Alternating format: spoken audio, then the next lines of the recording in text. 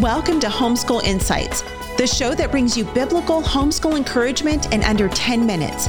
I'm your host, Yvette Hampton. Homeschool Insights is sponsored by CTC Math. If you're looking for a great online math program, visit ctcmath.com and try it for free. Now on to the show. Let's talk today about the wayward child, because oftentimes we have kids, right, who we do all the things with them. We homeschool them, we take them to church, we worship with them, we hang out with other Christian families. We check all of the boxes that we think are the right things. And again, it's that whole vending machine thing, right? We put the quarter in, and it's a good quarter.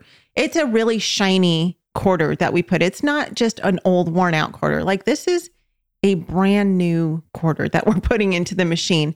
And we want to get out the best gumball that's in the machine. And maybe we get out a gumball that is just got holes in it and it's wonky and like, you don't want to eat this gumball, right? You do not want to do this. Sometimes we have kids like that. We do the things with them, yet they just reject everything that we've taught them. And they say, you know what? This isn't for me. This isn't the life that I want. This isn't the God that I want to believe in. I want to do my own thing. I want my own freedom. What encouragement can you give to the parent who is dealing with that? I think that is such a hard place to be in. I know that I have friends who have been there, and it is heartbreaking. So I guess first, I just want to send a big virtual hug through the microphone, through the screen to you, if that is your personal experience. And so what I'm going to share as encouragement is not meant to be glib or a quick and easy fix or answer. I know this is hard and it's really hurtful. So the Lord sees that hurt and he knows you and he loves you. So I would just want to start there. I think it's really helpful to think through the gardening imagery of Scripture. You know, there's so much agrarian imagery throughout the whole Scripture. And it's really helpful. We're not really agrarian society anymore, and I'm not really that much of a gardener, but I do know this. And that's when I put something in the ground, I can, try to nurture it, and I can do what I can, but I don't send the rain. I don't send the sun. Our family has a peach tree, and last year we got hundreds and hundreds of peaches. I was really looking forward to those peaches this summer. And we had a late frost and it killed all of the blossoms. We will have no peaches this year.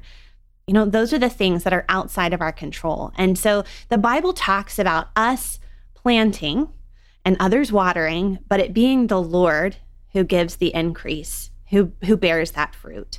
So I think one encouragement would be to remove that burden from yourself of having to produce the fruit, to know that mistakes and all, the good things you did, the things you didn't do right, all of those things are covered by the love of Jesus, by the blood of Jesus, and that fruit you can now leave in the Lord's hands. That fruit was always going to be his product. So that is one encouragement. Mm-hmm. And then I think it's also really helpful to remember the imagery of a sailboat. I remember reading this years and years ago in a parenting book. And it has really stuck with me. And that is, a sailboat. I'm also not a sailor, but I know that you can sail with the wind, the wind is pushing the sail and the boat's going that direction. But you can also turn a sail and sail against the wind. So the wind hasn't changed, but the direction of that sail has changed. Mm-hmm. And so to remember that even if you had, none of us can be a perfect parent. But even if you could be a perfect parent, and let's see, has there ever been a perfect parent? God the Father, he's a perfect parent. Garden of Eden, perfect atmosphere, everything set up for success. And Adam and Eve do what? They sin, right? They sin against God, a perfect parent, a perfect environment, and they still choose to go their own way. And so that has been an encouragement to me as well to remember as a parent. That even if I could somehow be perfect, which I can never be, but even if I could, sure, my children's hearts, they're still going to set that sail. And so, and that would be another encouragement to remember that God is the perfect parent. We can rest in the work of Christ, We can trust that God knows and loves our children. He knit them together. He knows them and loves them more than we could ever do ourselves. And so we can trust our children to a perfect, loving God. Thanks for joining us for Homeschool Insights. For more great homeschool inspiration and resources, listen to the Schoolhouse Rocked podcast every Monday, Wednesday, and Thursday.